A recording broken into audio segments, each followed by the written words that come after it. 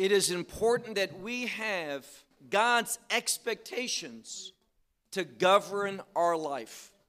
It is only when we are in agreement with God, expecting what He is going to do, then and only then are we going to be found faithful. And that's the best place to be located in, the faithfulness of God. Take out your Bible and look with me to the book of Romans and chapter 11. Now, God used the Apostle Paul next to Yeshua himself probably more than any other human being. We know that much of the New Testament was written by him, and we know the effects of Paul's revelation that he received through the Holy Spirit still guides the church today. And in chapter 11 of Romans, we see what we should expect in regard to the last days in light of God's covenantal promises. And we could say that differently.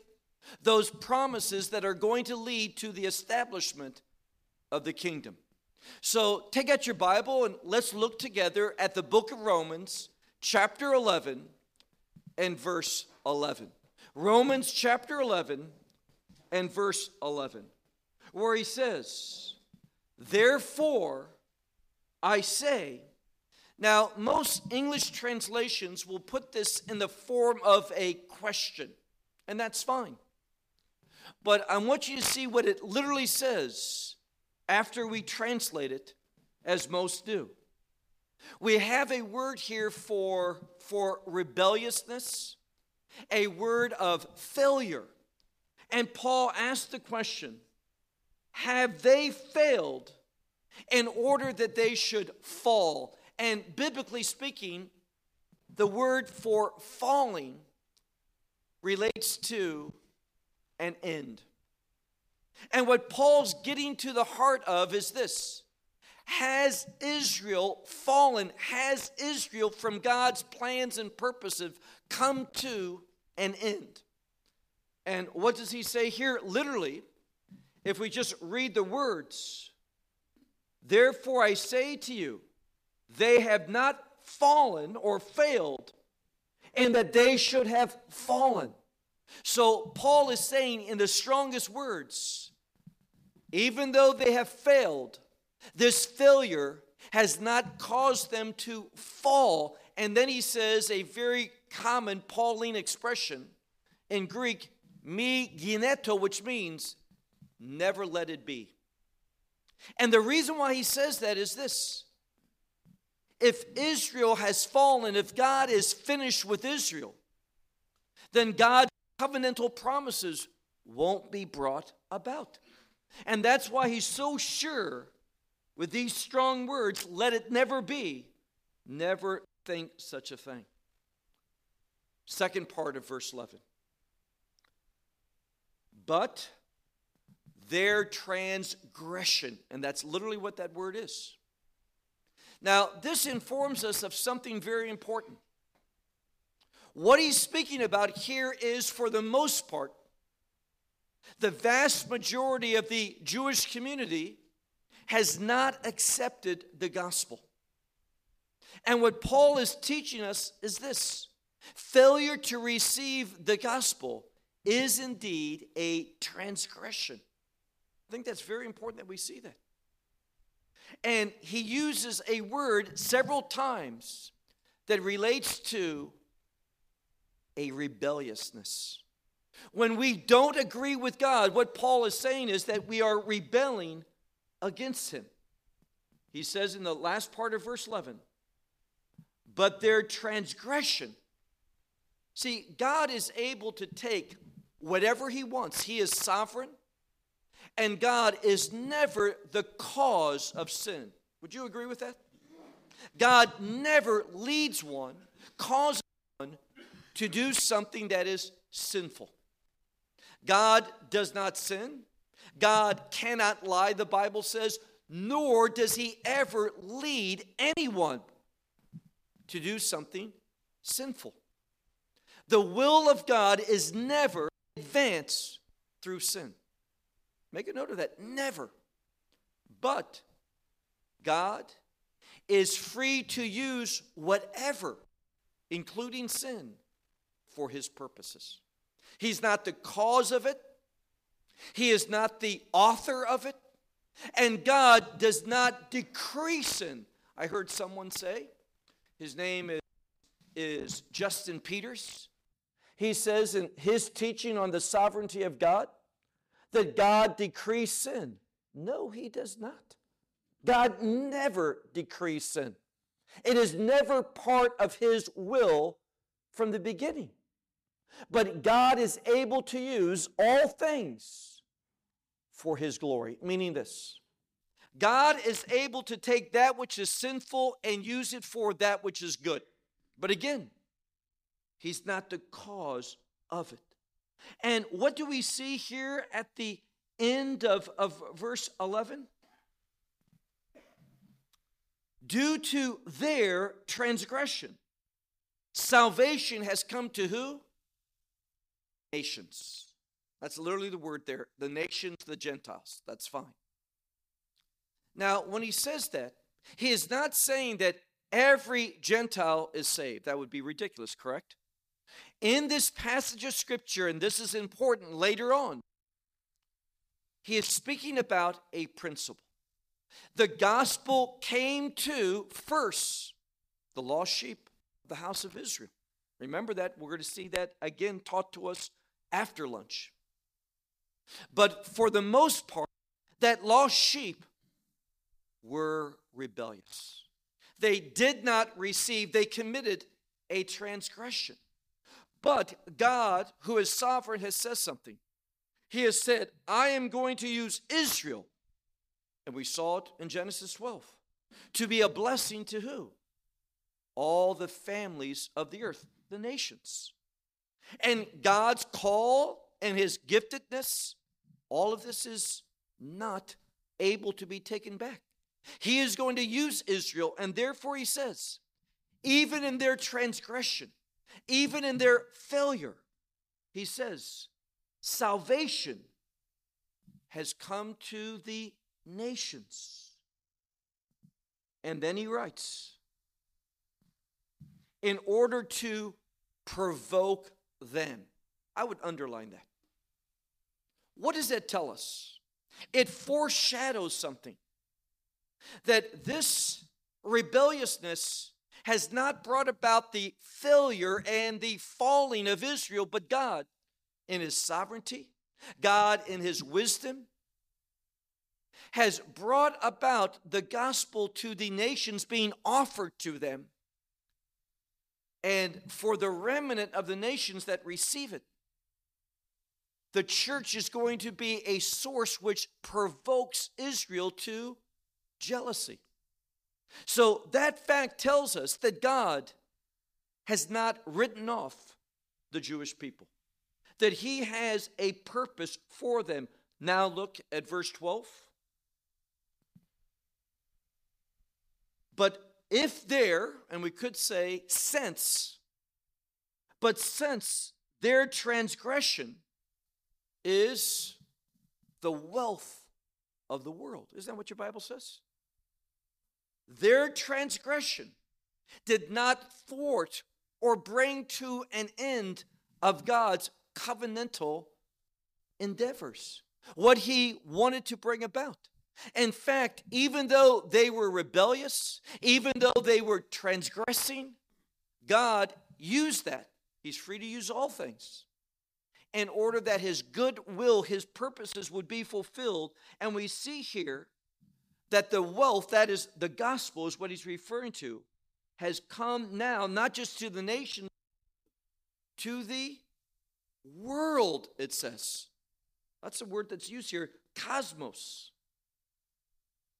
And then he says, and by means of their failure, literally what the word is, by means of their failure, that same word for wealth or richness, come once more to the nations. So you see what God's saying? He has anointed Israel to be a blessing.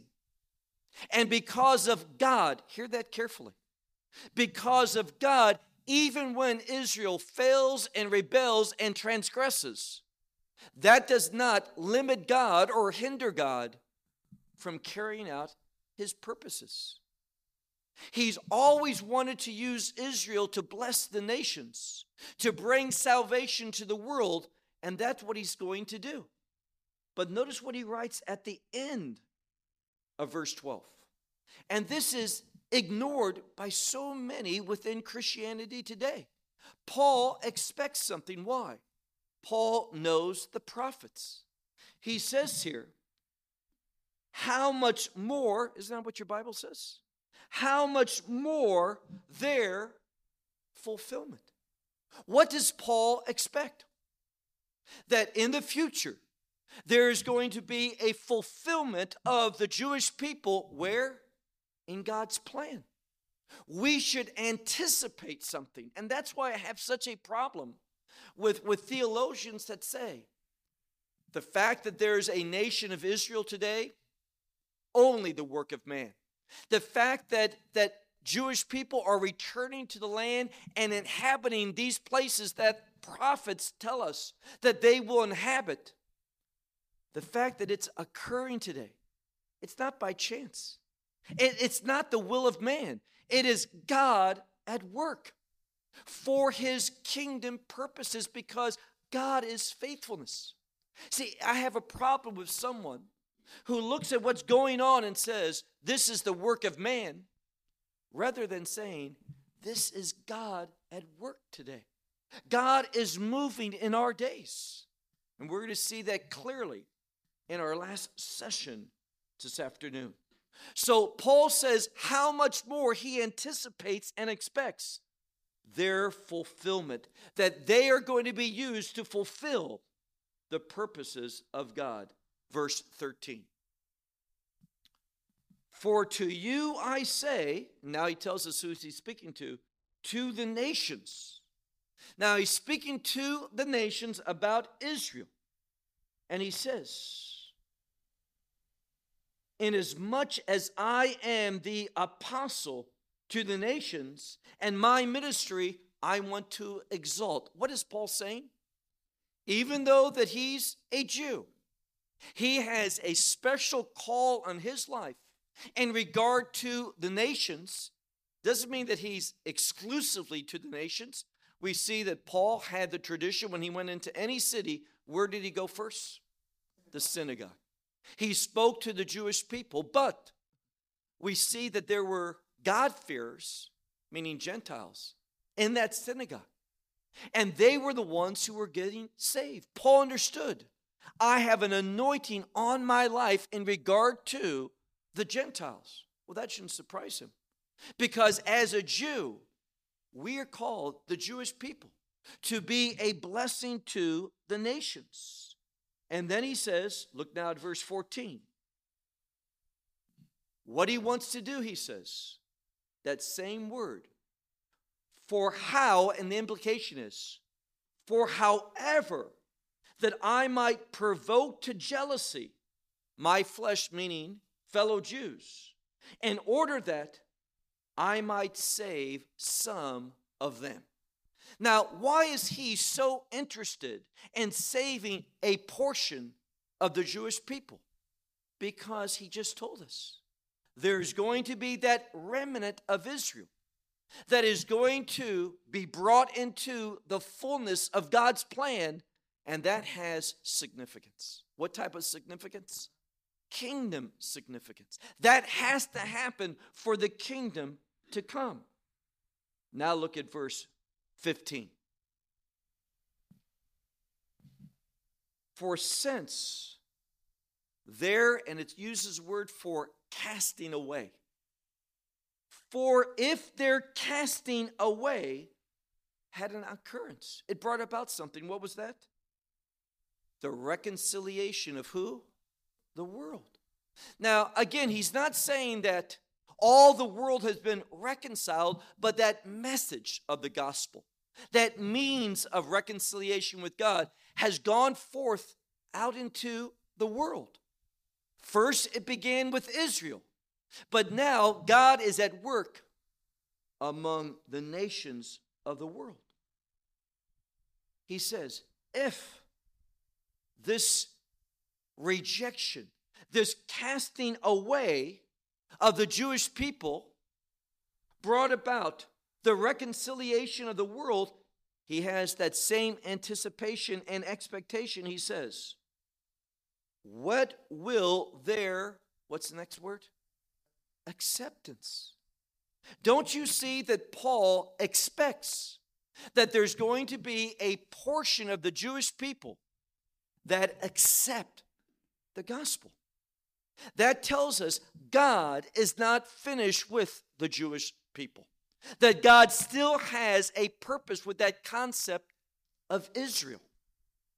And that purpose and concept is going to be used in order to bring about the kingdom. And you say, why are you speaking about the kingdom? Well, look again at the last part of verse 15. He says, what will be their acceptance? He tells us exactly. Life from the dead. What is that? Can you summarize that in one word? Resurrection. And you will find that the term resurrection has kingdom implications. I can only have a kingdom hope because Christ rose from the dead. Resurrection is inherently related to the kingdom. What he's saying is this: when Israel is reconciled to God, every Jewish person? No.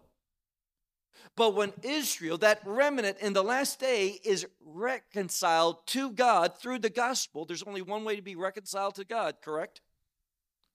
When that remnant of Israel through the gospel is reconciled, then we should expect the kingdom to come. Now, let me go off on a tangent for a moment. As you know, we live in Israel, and there's many different ministries in Israel. And I think the vast majority are doing excellent work. But there's one group, and I like them. I think they're sincere, but I think they miss this point. Because this is what they teach. They teach that when Israel gets reconciled to God, that there's going to be brought about the greatest revival in the world that's ever been.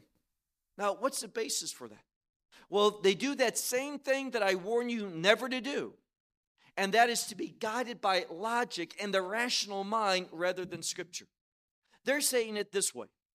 If we go back 2,000 years ago and Israel's rejection brought about salvation being offered to the world, and we see the church today, then they think to themselves, when Israel gets right with God, oh my, there is either going to be a greater revival.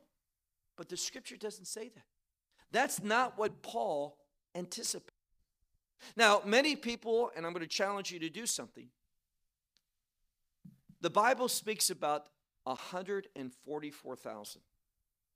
Now, we know that first group in chapter 7 of Revelation are 144,000 from the tribes of Israel, those 12 tribes. I realize that Dan does not appear there, but Manasseh does. But we have 144,000. And let me tell you what some people say. And there's no biblical basis for this. And I know that this is going to be upsetting to some. But you will hear preacher after preacher tell you that these 144,000 are Jewish. They are Jewish in Revelation 7. Jewish evangelists. Have you ever heard that? Can anyone here give me the verse of Scripture that says that this 144,000 are evangelists? I don't know of any verse. I know what people say, a cause and effect, but it's not biblical. In fact, in Revelation chapter 14, where this 144,000 are mentioned again, I would suggest to you that it's a different group of people, that they're spoken of differently, but putting that aside. When you look at, and I'll give you a verse, Revelation 14 and verse 6, the one who has that gospel to proclaim is an angel. There is not any verse of Scripture, and I don't mind being proven wrong. I've been married 37 years. I've been proven wrong a few times. I can handle that. I have no problem admitting to a group of people, you know what? What I said was wrong. Because my objective is to share truth, and if I've shared something that's not, I want to correct it. Because the Bible says teachers are going to be judged more severely. So I never have a problem admitting I'm wrong.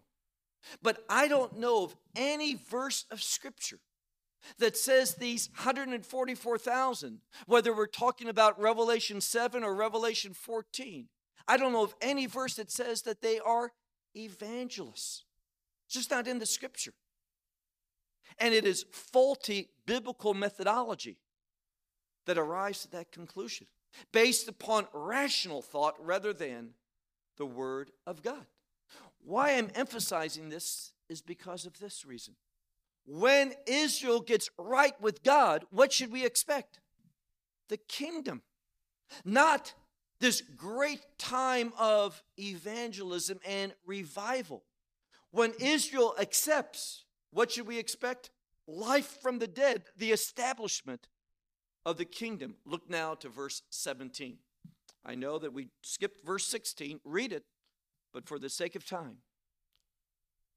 He talks about the world, meaning the non-Jews, and Israel. He says in verse 17, but if some of the branches were broken off, and you, so these branches that were broken off were the Jewish branches, those that were part of the nation of Israel. But if some of the branches were broken off and you, now he's speaking to the nations, and he uses a term for the wild olive tree. You being grafted in among them. Notice that. Among them. You know what that tells us? There has always been Jewish people part of the church. Always. And you, being that wild olive tree, were grafted in. And he says, among them, and also fellow partakers. It's a word of communion. Communion with the root. The root supplies all the nutrients, the good things. And not just the root, but also the fatness of that olive tree you have become.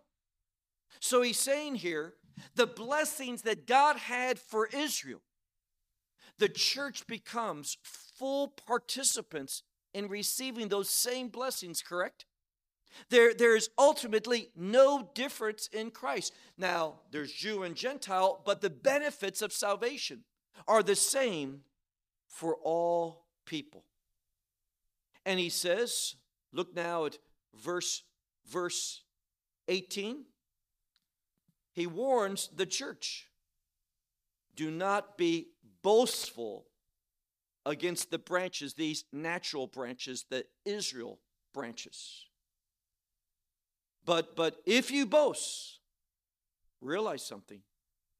You do not bear the root, but it's the root that bears you, that special olive tree that you've been grafted into. That root bears you. Verse 19. Therefore you say, those branches, those natural branches, part of Israel, they have been broken off in order that I have been grafted in. Well, what does he say? Look now at verse 20. He uses a word, good or well. And that word is always related to the will of God. That shouldn't surprise us. We go back to our first lesson, Genesis 12. God spoke to Avram. He says, I'm going to make you a great nation. And what is the purpose of that nation? We've heard it several times. To bless who? all the families of the earth. That's God's desires. All the nations of the earth. God wants those same blessings that he offered to Abraham that motivated him to respond. He wants that same response, those same blessings to be available and to be received by all of humanity with no difference whatsoever. This is what he's saying in this passage. So he says, good. And then he tells us what was the problem with Israel. He says, verse 20, with unbelief, or we could say by unbelief, they were cut off. But you, this is a very important conjunction. It's a conjunction of contrast. But you, with faith or by faith, you what? You stand. Now, you may not know it, but in the scripture, we see it so many places. When someone is called by God to stand, that is a call to service. When God says to you, rise up, just doesn't mean get up, but go to work. So when I read that, looking at the wealth of scripture, and he says here, by faith you stand. He is calling the church to go to work, to be busy in God's kingdom purposes. And he also says, middle of verse 20, do not be haughty, do not be prideful, do not be boastful, but do what? Fear. Now that's a great word, fear.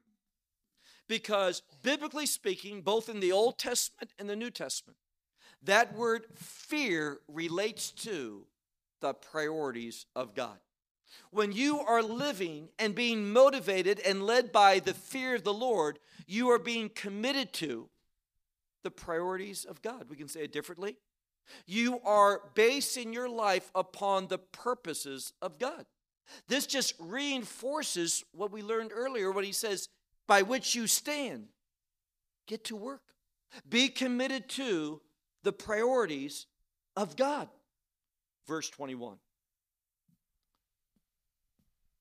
But if God, the natural branches, he did not spare. This is a word that relates to mercy. See, God, and the Bible says this many places, both Old and New Testament, God is not a respecter of persons. Meaning, if he looks at you, not because of who you are, what people you belong to, what's your race, or anything like that, that doesn't impress God. God does not deal, he does not have any favorites. When it talks about Israel being the chosen people, that choice is a call to service. It's a call to be used by God. So here he says, when you talk about those natural branches, meaning Israel, God did not spare them. He didn't show them a special mercy. And he says, likewise, nor to you will he be merciful or spare. Now, what he's saying here is this, and remember what I said earlier. When he's talking about the world and he's talking about the nations, he's simply speaking about that gospel being offered.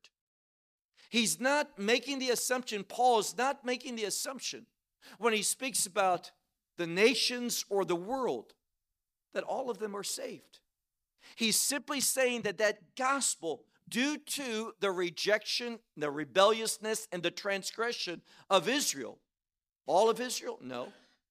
There's always been that remnant of believers throughout history. But by and large, the majority of the Israel nation has rejected. And they have been momentarily cut off. Why? What did we learn in verses 12 and 15? That there should be an expectation of what? Restoration. And that restoration has to happen in order that the kingdom would come. Let me share with you, and we'll be talking more about this in our last session. the enemy hates the kingdom. Because when that first expression of the kingdom, I'm speaking of the millennial kingdom, happens, where's Satan during that time? He is bound where? In the abyss, in prison, in hell. He doesn't want that. He likes it right now. And Satan hates God's plans. Because God's plan of his people, covenantal victory, that's what we have to look forward to. Victory according to the covenantal standards, the covenantal agreement. We're going to experience victory, and our victory is defeat. You know, one of the things I love, when you look at Revelation chapter 20, now, there are some pretty important angels in the Bible, right? I can think of two. One is Gabriel. That name, Gabriel, comes from a Hebrew word which means might, strength, power. So Gabriel, is the mighty angel of God. But he's not one of the archangels. There's only one archangel. I know that if you Google on the internet, they'll say both Michael and Gabriel are archangels. No, there's only one archangel. The word arch in Hebrew or in Greek means ruler. There's only one ruling angel, and who is it? Michael. So you have Michael and Gabriel, both strong angels. Now, in my mind, I think one of them should capture Satan, right? And throw him in. But the scripture doesn't say that. What was the name of the angel? We're not even given an angel name. It just says an angel, not a particular one, not a special one, not a powerful one, just an angel seizes Satan and casts him into the prison. That's what the Bible says. Why? He's already been defeated. It doesn't take this supernatural angel. Any angel can deal with Satan because he has been defeated. That's the good news that we have. So he tells us here in the scripture that Israel has not experienced being spared, being merciful to, nor will God do so for you. Look now at verse 22. Therefore, what's the next word? Behold. That word behold means pay attention. Whenever the word behold appears in a biblical passage, something significant is going to happen or be revealed. He says, therefore, behold, the kindness and the severity of God. Now, that's God's nature. With God, God functions in what we could call a dichotomy, right? He deals with darkness and light, good and evil, kindness or severity. There's nothing what? In the middle. You never find God in the middle. God does not compromise. Why? Because God does that which is perfect, and his plans are perfect, not ours. There's no compromising with God in a general sense. So when we look at God, it says here, verse 22, therefore, behold, meaning this is significant. The kindness and the severity of God.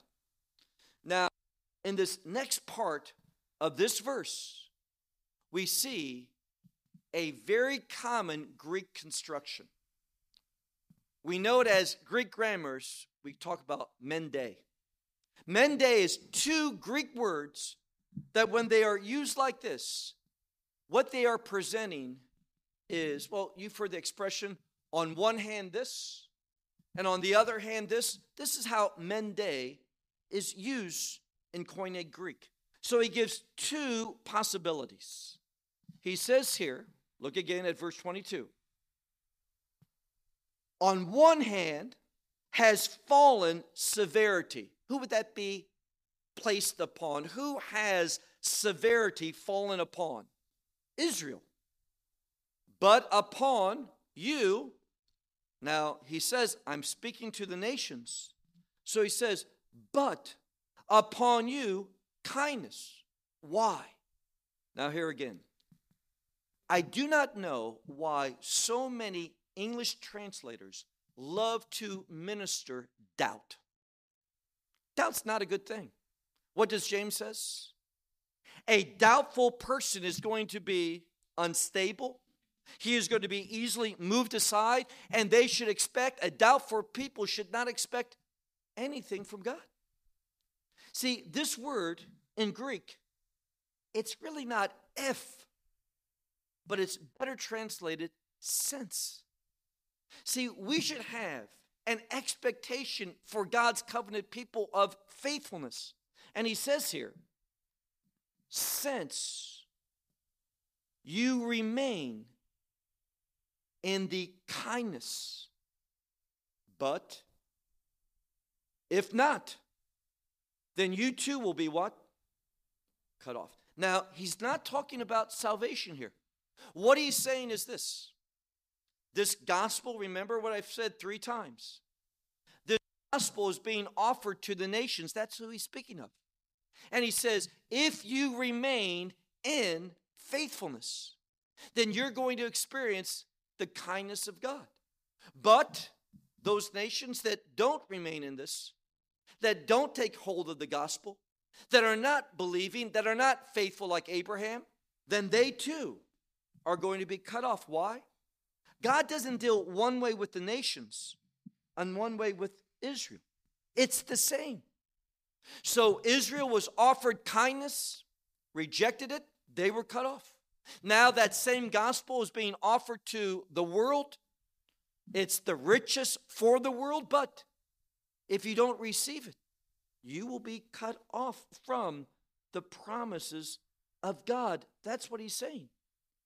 Now look at verse 23. But also they,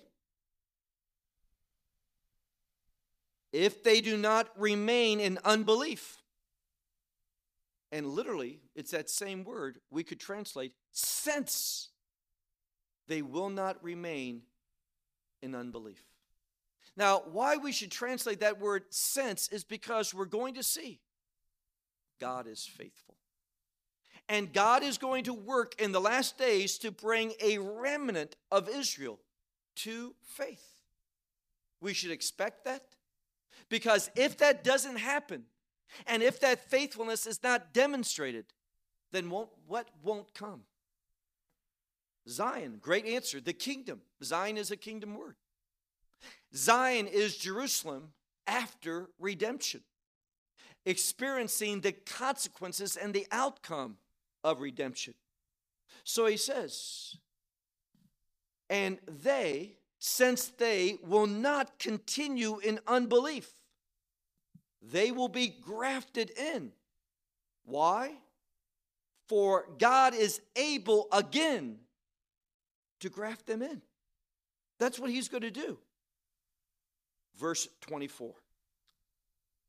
Now, more than any other verse, I've worked harder on this verse because the Greek and the grammar, very difficult. So I'm going to do my best to translate it properly. Verse 24. For if, and it's a different word, it's not the word aeon as we've been encountering, but it's the word a in Greek, and it means if. For if you, he wants to review what he's just taught. For if you, from the natural wild olive tree, have been cut out, and contrary to nature, grafted into this good olive tree. So he says, haven't you experienced something? You were of a different stock. You were of a different people. You were not a covenant people. You were not part of Abraham. That was Israel. But nevertheless, God who is able to do, what's God able to do?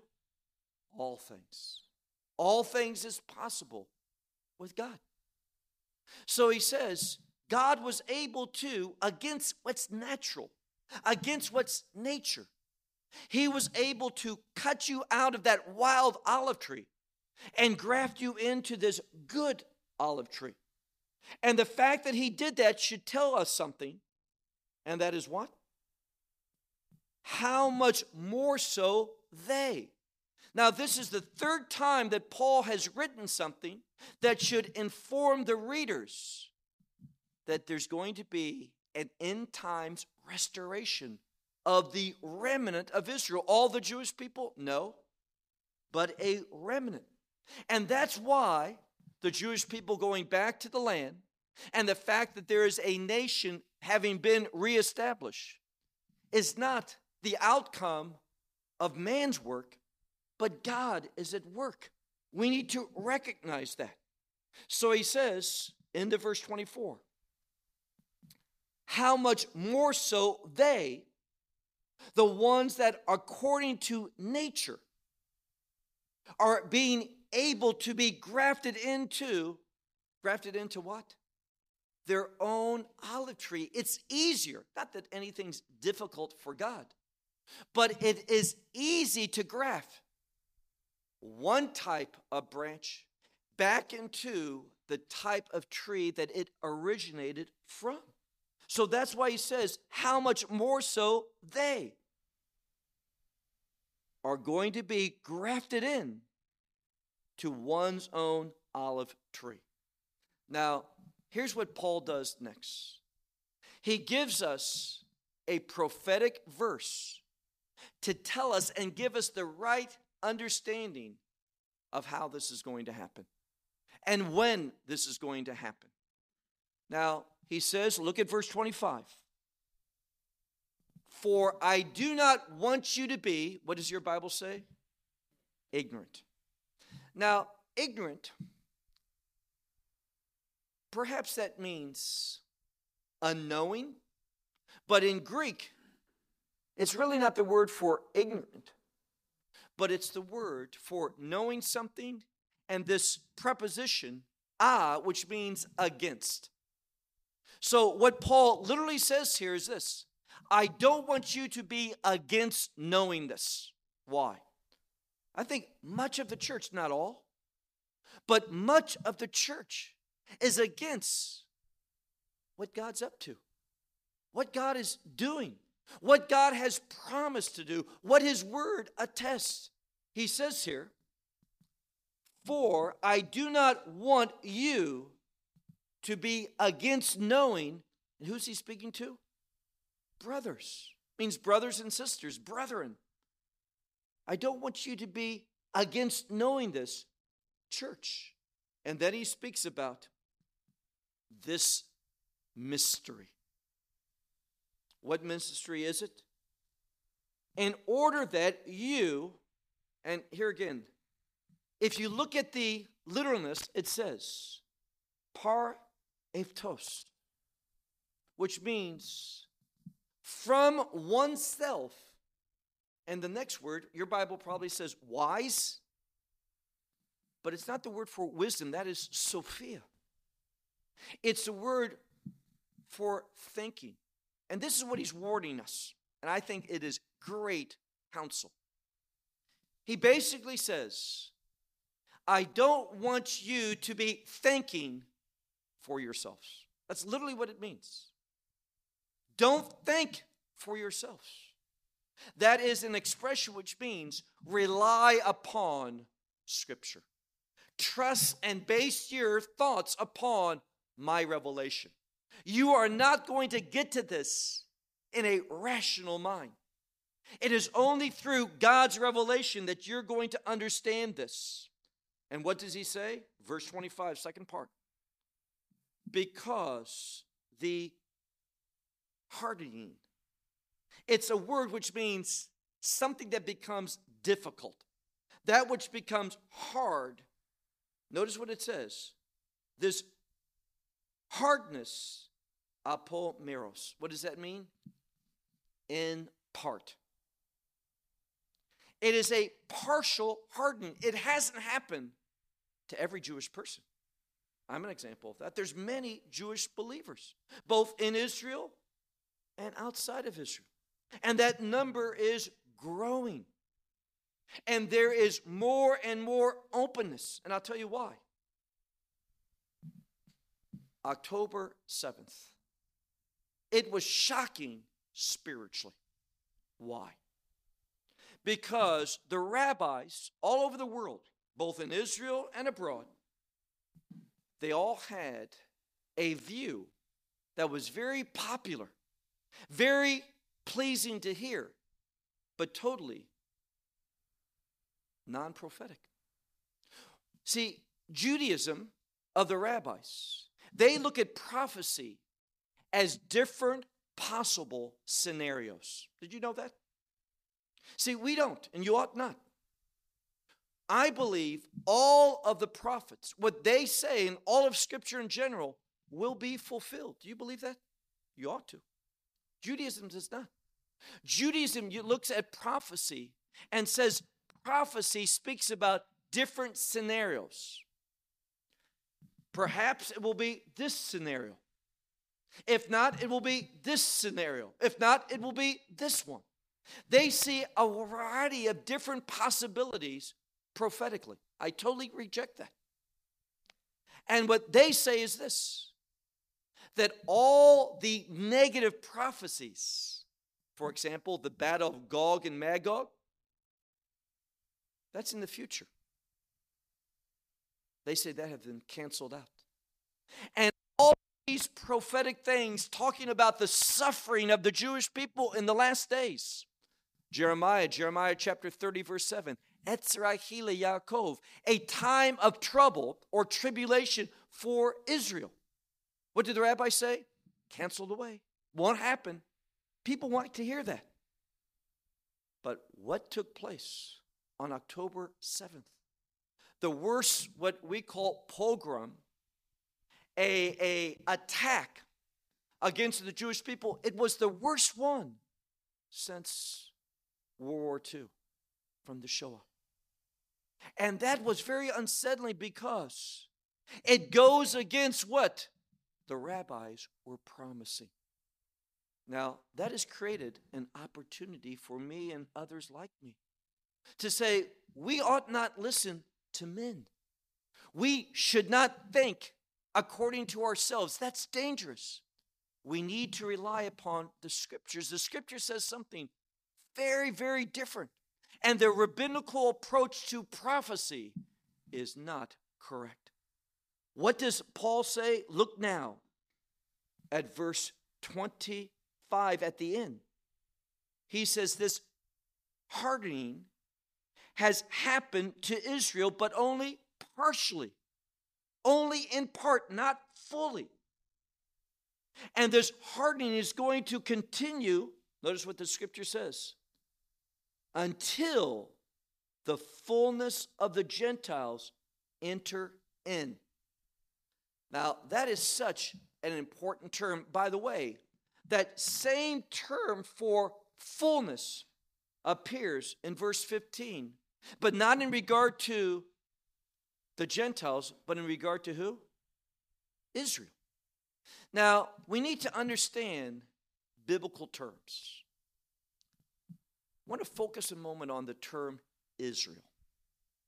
Now, most of the world hears Israel and puts a Jewish definition to it. We ought not. Let me give you a verse of Scripture. Look sometime at Genesis chapter 28 and verse 3. There it says that Israel, he's speaking to Yitzchak, Isaac, and he reveals, this is Moses talking, but God is speaking. Moses is writing it down. And there in Genesis 28 and verse 3, it says that Israel is going to be a kahal, that is a congregation. Kahal, amim. What's amim? Peoples. Am is another word for a nation. So Israel, biblically, according to the Torah, is going to be a congregation of nations, of peoples. That shouldn't surprise us. Because ultimately, and remember I mentioned N.T. Wright, I agree with him, that the promises of God that were made to Abraham a blessing can only be found in Christ, correct? There's no other way. But here's the problem. What he wants to derive from that, and he's not alone, much of the church does this, is to say, all of those promises, they were offered to Israel, I agree. They were rejected, I agree. And therefore, they're rendered null and void for the Jewish people. That we should not anticipate God working anymore in the land or among that people. That's false.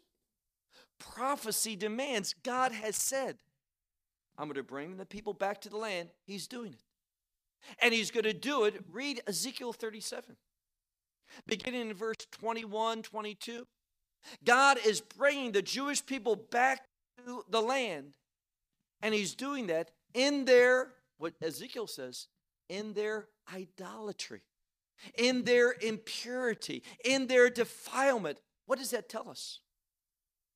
He's bringing them back not because they deserve it. He's doing it because of who he is. Because he's going to use Israel in the last days to show himself to the world. Why? Read the last verse of Ezekiel 37. It says, when the nation sees how God sanctifies Israel in the last days, and why does he do it? Because he's a covenant-keeping God. When the nations see that, guess what they're going to do? They're going to respond to God. They are going to see God's faithfulness and say, we want to accept a God like that. God is going to use Israel even in the last days. There will be a remnant, not some great end times revival that some teach and speak about. Because what does the scripture say? Well, look at verse 26. It says, the end of verse 25 first. This hardening has happened to Israel in part until the fulfillment or the fullness of the Gentiles enter in. That means comes to salvation. Now verse 26. And thus all Israel. Now what does all Israel mean? All Israel does not mean every Jewish person. All Israel, he's just defined it. Genesis 28:3. It's a congregation of peoples. He says there's going to be the fullness of the nations, right? They've got to enter in, and those nations are who? The Gentiles. God loves Gentiles too. Israel exists to bless the Gentiles. But God says, I'm not done just with the nations. I'm going to pivot in the last days. This is what the scripture's saying. When the fullness of the Gentiles have come in, what is God going to do? He is going to pivot to who? Israel. Because he's faithful. He keeps all of his covenant promises. And he says, just as it is written. Don't you like that? God acts in accordance to what has been written by who? The prophets. And now we're quoting the scripture from Isaiah 59, verse 20 and 21. And by the way, that scripture, and I don't think this is by chance, that scripture from Isaiah 59, verse 20 and 21 is read every day, recited every day in the morning service except for Shabbat. On Shabbat, it's recited, but at the conclusion of the afternoon service. It's one of the few scriptures that every day, if you go to synagogue, you say it, you hear it, because it's foundational. It's a message of hope. He says, just as it's been written, the Redeemer. Who's the Redeemer? Messiah. The Redeemer will come out of Zion. Now that word out means for the purpose of Zion. What's Zion? We heard it a few minutes ago. It's a kingdom word. The Redeemer is going to come for the purpose of Zion, for the kingdom. And he is going to do something. He is going to turn away the ungodliness. And that word, I would encourage you to do a good study of it. We translate it ungodliness. But it's everything that is against holiness. Everything that is against the proper worship of God. Everything that is against the character of God. Messiah is going to make a change. Let me ask you, didn't you need a change in your life? Weren't you thinking incorrectly? And didn't God, by His grace through the blood of Messiah, work a change in your life? Yes. Well, He's going to do that same thing to Israel because of who He is. He says, the Redeemer will come out of Zion and turn the ungodliness from Yaakov. And what is He going to establish? He says, verse 27, our last verse. And this is my covenant. Now, if you know anything about Hebrew, whenever, this is Greek, but it's quoted from the Old Testament, from verse 21. And whenever the word zot, which is the female for this, Hebrew has both masculine and feminine. Ze is masculine, zot is feminine. And whenever the feminine stands by itself, it's emphasizing something. He says, this word, this means my primary purpose, my main thing. And it's a covenant. He says, and this is my covenant with them. Whenever, we don't know when, but it's going to happen. Whenever I have turned away from them, what's He going to turn away? Sin. I'm going to turn away their sin. And why is He going to do that? For a kingdom purpose. That's what God's up to. And in my impression, when I look at the world, it's not by chance what's taking place. We see, and we're going to focus on this in our last lesson, we see anti-Semitism at an all-time high. In fact, scholars much smarter than me says it's the highest since Nazi Germany. Similar to it. That shouldn't surprise us. Because we're going to see biblically, there's going to be a returning back to that same Nazi philosophy in the last days. Don't believe me. Let's look at what John in the book of Revelation writes. And what we're going to do, it's almost 12:30. That's the time that we break for lunch. And having spoken for over 30 years, I've learned one principle, and that is this. Never keep lunch waiting. Never. You can preach the best message, and if you're 1 minute late for lunch, no one likes it. So we're going to break at 12:30. But let me just simply say to you that God is going to show Himself faithful, perfectly faithful, to exactly what His word reveals. And we need to be just like Rahab. And we're going to introduce, and it's a short message after lunch because people are tired after lunch. And we have a short message, 30 minutes tops. But that last message may be a little bit longer. We're going to meet a Canaanite woman who, biblically, according to Yeshua, she is the perfect example of what God wants you to be. Imagine that. Do you understand how shocking that is for a Jewish person to say? There is a Canaanite woman who is the perfect example of what God wants all of His disciples to be. That's hard to get our heads around. A Canaanite woman? But who remembers what the word Canaanite, Canaan, means? Submit. If you want to be a glorious example before God, learn how to submit.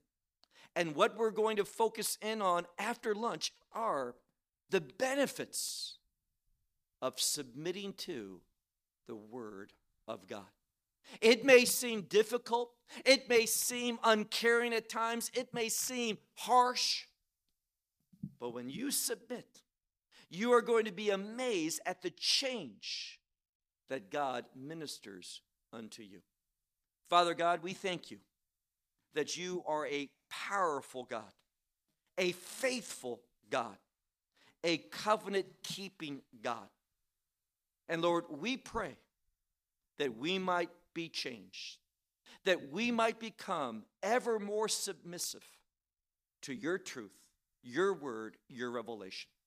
In Yeshua's name we pray. Amen.